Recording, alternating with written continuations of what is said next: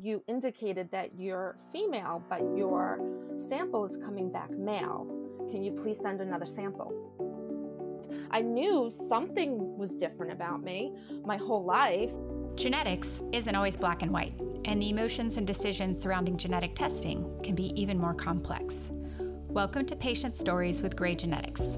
I'm Eleanor Griffith, a certified genetic counselor and the founder of Gray Genetics, a telehealth genetic counseling and consulting service.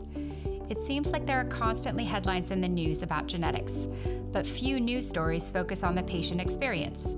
At Gray Genetics, we are collecting patient stories, your stories. Every other Tuesday, we share an interview with a patient or a genetic counselor. I was originally diagnosed when I was 15 years old, but I was not informed of my diagnosis. I grew up with a tremendous amount of shame. It feels amazing to know, like, you're not the only one. I grew up my whole life thinking I'm the only one. There's no one else like me. Dawn Ingram Covino is a psychologist and the mother of two 13-year-old adopted twins. In 2011, she ordered 23andMe testing for herself and her two children, interested in learning more about their ancestry. Her results also indicated that her karyotype was 46XY, rather than the 46XX karyotype that is typical for females. This led to a diagnosis of androgen insensitivity syndrome, or AIS, which made sense of some of the unique experiences she'd had earlier in life and during puberty. So, Dawn, thank you so much for coming on the podcast. It's my pleasure. You have a form of AIS, androgen insensitivity syndrome, which I think most people have probably never heard of. What does it mean to have AIS? So AIS is considered a disorder of sexual development.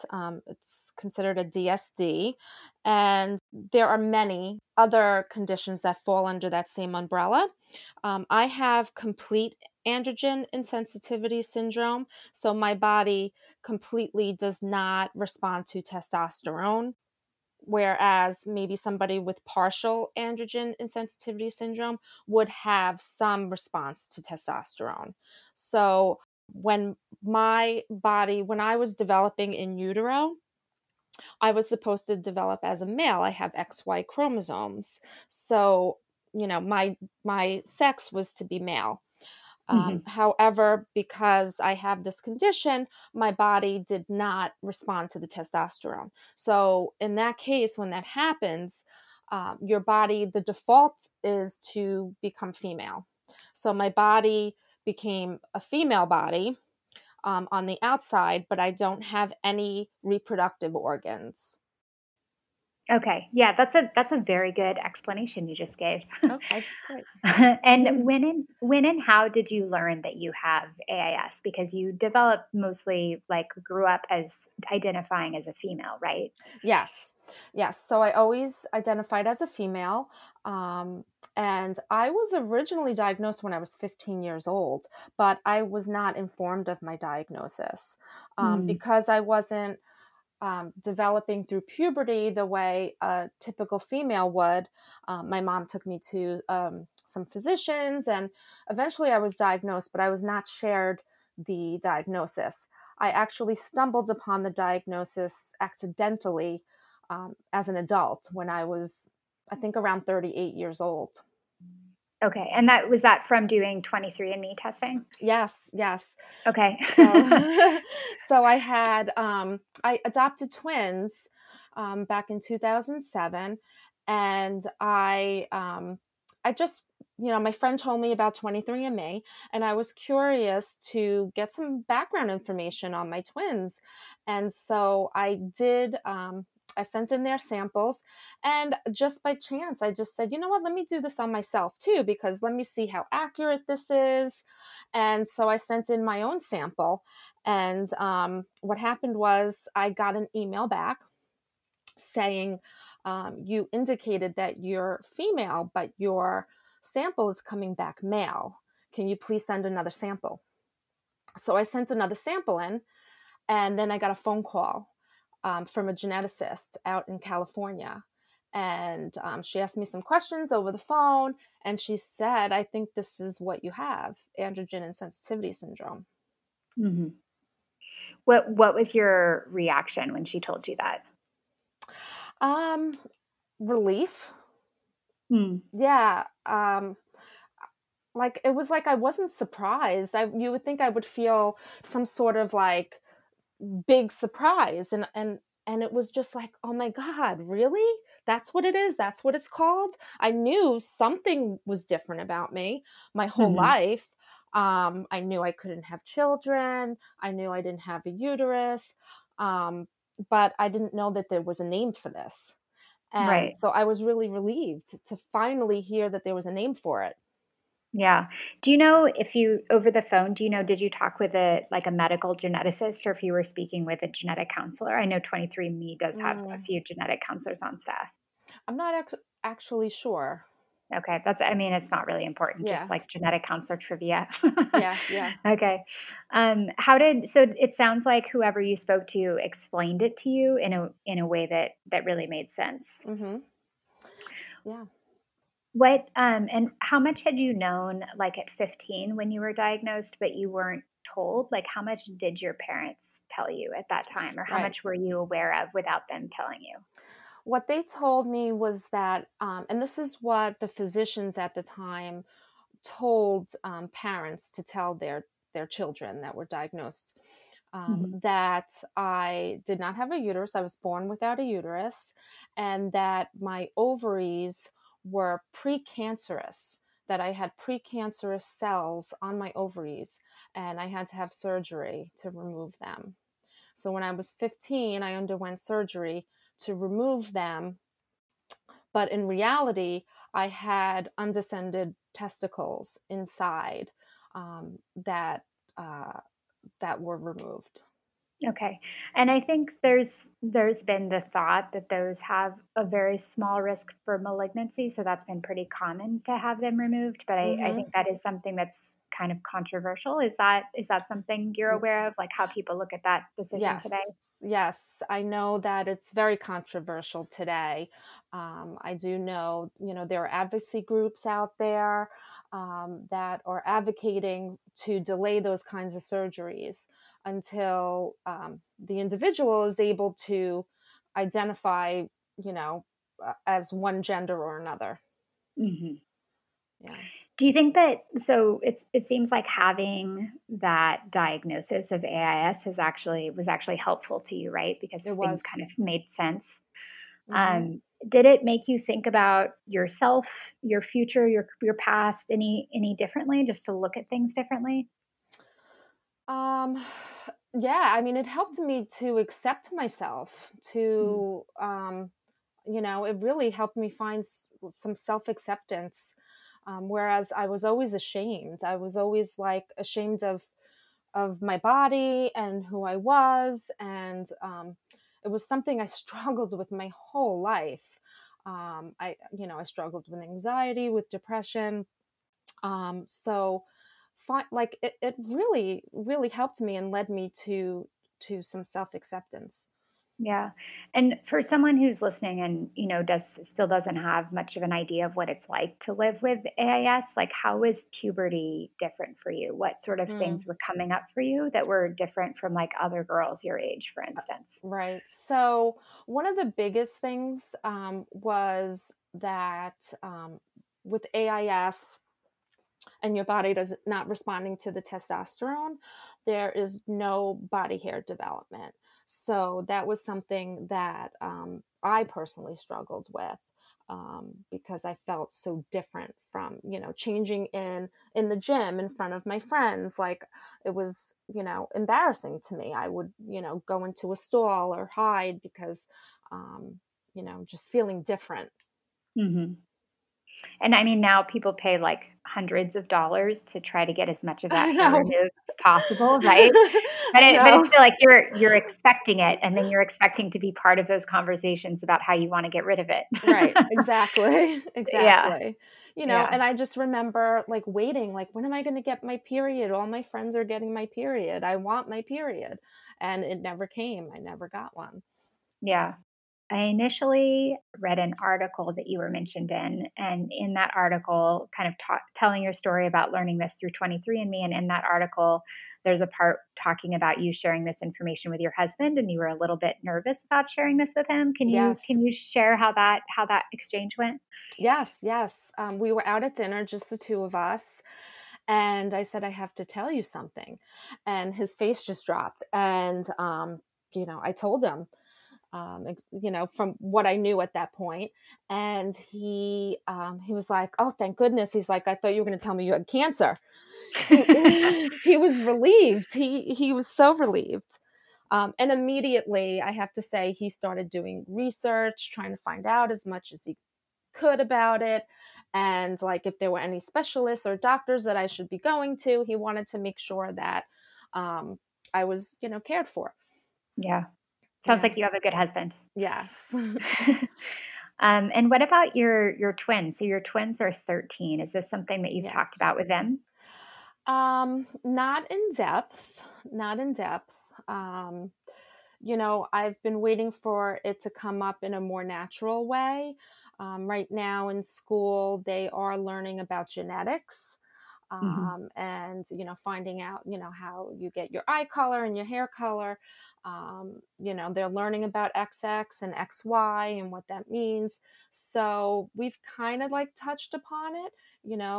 I did tell them that I have an XY, but I'm a female. So that's really just kind of like the basic information that they know right now. Right. Yeah, that sounds very, very age appropriate. I'm sure they'll have some more questions for you as they get older. I think so. Beyond puberty, was it in puberty, like around 15, that you learned that you did not have a uterus and wouldn't be able to have children naturally? Yes. Mhm. How did you feel about that at 15? And then how did you feel about that as you got older? Like, I Yeah. don't know how many 15-year-olds are like, thinking about planning a family, even though that must be like strange to hear. Like maybe this missing the secondary sex characteristics of like body hair could be more important at that time. Yes, that was. Um, but I think just knowing that you can't have something, that something you can't experience something makes it, even though a normal 15-year-old wouldn't be thinking like, oh, I can't wait to have kids, necessarily, but knowing that you can't, it it does. It did affect me. And Hmm. I just remember, yeah, going through my college years, and any significant relationships I had as a young adult, I always felt the need to tell the person if it was starting to get serious, that they had to know. And as an adult, as all my girlfriends around me were, getting pregnant and having kids and, enjoying that and having those conversations with each other, what they were going through, I always felt, um, not part of those conversations. And that was a difficult time. We'll be back with patient stories in just a minute. If you would like to speak with a genetic counselor but don't know where to start, Great Genetics is here to help. We know that finding a genetic counselor can be challenging. Here at Great Genetics, we offer genetic counseling in a variety of specialty areas. Whether you're interested in cancer, family planning, or cardiovascular genetics, you can connect with a certified genetic counselor who will evaluate your family history and even coordinate testing if necessary, all over the phone or secure video conferencing. Check out this service and more on greygenetics.com. That's GREY genetics.com. How did that conversation about not being able to have kids the way a lot of people have kids, how did that conversation go with who you actually ended up marrying? So I actually remember having the conversation with him once we were getting really serious. And, he was also, again, just very accepting. And, you know, um, once we were married, and we were wanting to start a family, we looked into adoption. I always knew that was something that I was interested in. I had 15 years to think about it. Yeah, Um, but I needed him to be on board with that and be right. okay with that. So we did explore other options. We went to some doctors and looked into what if we, got an egg donor and then a surrogate, and, he would still, have a child with his genetics. Hmm. Um, I, I I went along with that because I wanted him to come to his own realization and decisions about how he wanted to have kids. I didn't want to just say to him, the only option here is adopting. Hmm. Um, so, after we explored all those options, we did come to the decision together that adoption was the best way for us to start a family. Yeah. And you ended up getting twins, I which is did. kind of like a good, like, I feel like that's, I mean, twins has to be overwhelming in a lot of ways, but I just hear like it's, such an exhausting and long process sometimes, like the adoption process, to hear Yes. that they're giving you two babies instead of one. Yes, yes. Yeah, it was amazing. The whole process took us about a year and a half, which actually isn't so bad in the adoption world. Um, but the what you have to go through, the paperwork, the traveling, it's a lot. It's really difficult. So yeah, when we found out twins and it's one boy and one girl, even better, we were really, really excited. Yeah. How do you feel like the diagnosis of AIS impacts your life at this point? At this point, I don't think it affects me much at all. Hmm. Um, since I've gotten to the place of accepting myself, and feeling comfortable with myself and my body, um, I I will say that I started to think about, my body, like, hormonally. Making I wanted to make sure, like, everything is, um, that I'm doing everything I can for my body to make sure I'm healthy, right? So I started going to a DO who specializes in hormones. Hmm. So, we did all kinds of blood testing, and this is a doctor I just started with recently. We did a lot of blood testing, and my hormone levels looked really good for the condition I have. She has me taking some natural progesterone at night, but she's just kind of regulating my levels. But everything looks really good. Yeah, that's really nice to hear. Yeah. I think you've gotten pretty involved with the intersex community. Is that right? Yeah, immediately once I found out my diagnosis, I went online and I started researching, and I found a support group, the AIS-DSD support group, and immediately went on there and reached out, and and I got involved, and I went to a couple conferences.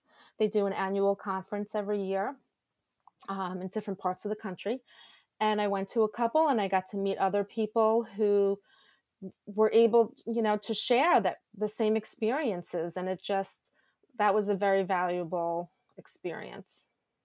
And it looks like their website is aisdsd.org. Does that sound Correct. right? Yep. Okay. Okay, great. And we'll include that in the show notes for people also. Hmm. How has it been to be connected with people who have either the same diagnosis or just other disorders of sexual development? It feels amazing to know, like, you're not the only one. I grew up my whole life thinking I'm the only one. There's no one else like me. And it feels amazing to know that there are others. I remember my first time meeting someone else with this condition. There was a small little gathering in Manhattan, and I was invited to go. And shortly after, I reached out to the support group, and I was just like, do I go? I didn't know what to expect. And I remember going, and the first person I met was my friend Kimberly, and she just welcomed me with open arms, and we just laughed because she said, so I don't look like an alien, huh? And I'm like, no, not at all. um, so she recognized the fact, that I was nervous, like, I don't know what I'm walking into here. Right. um, and yeah, that was my first time meeting someone. Is there, besides AIS DSD, are there other support organizations that you found that you would recommend to people in a similar situation? I haven't found anything, but there is there is a website um, called Interact Advocates for Intersex Youth that kind of branched off from that support group. It's interactadvocates.org. Okay. And, you know, this is where you could see a lot of the advocacy work that's being done. Um, yeah.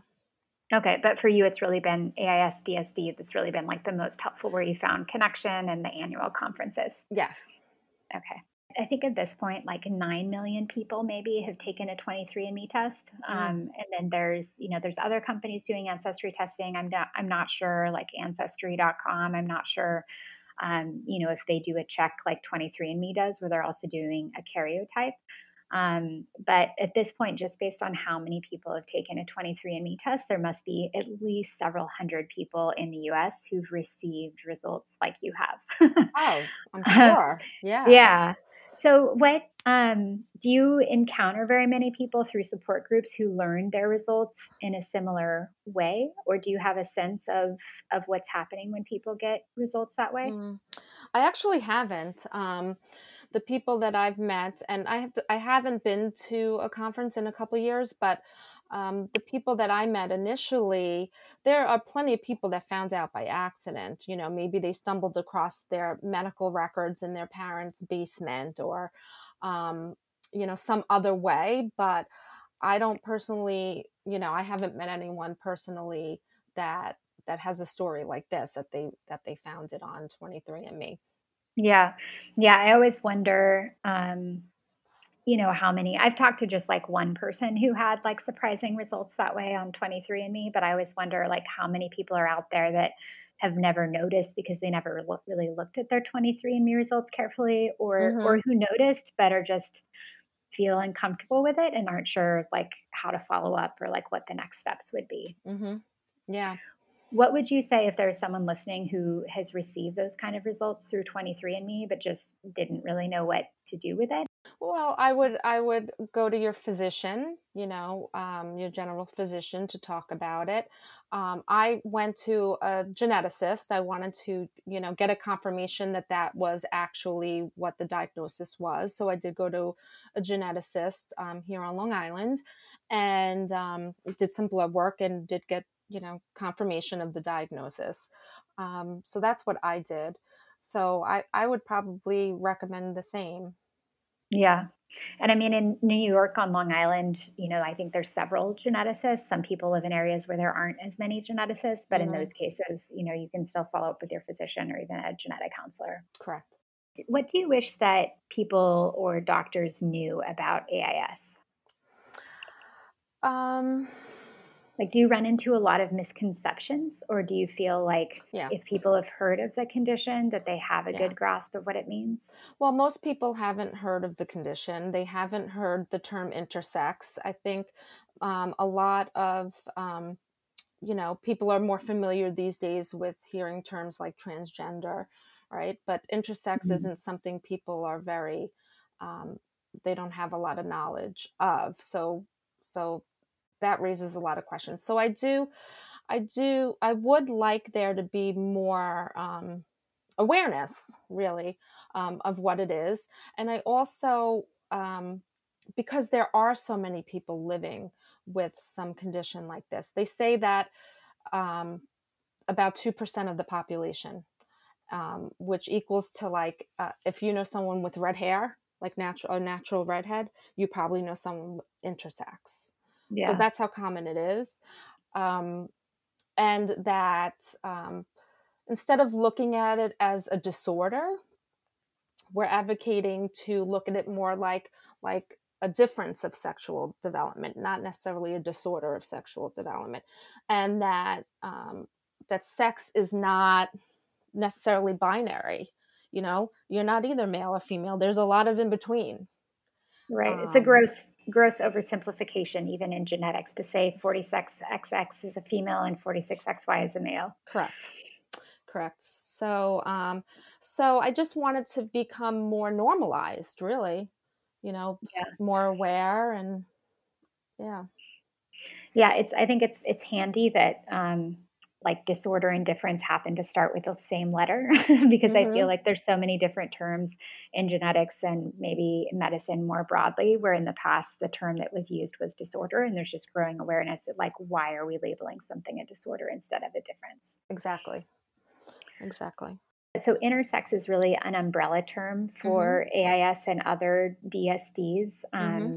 Do you find, is that kind of like the best or the preferred term, or do you find that that's like the most helpful term to use when you talk with people, or is that term confusing to people?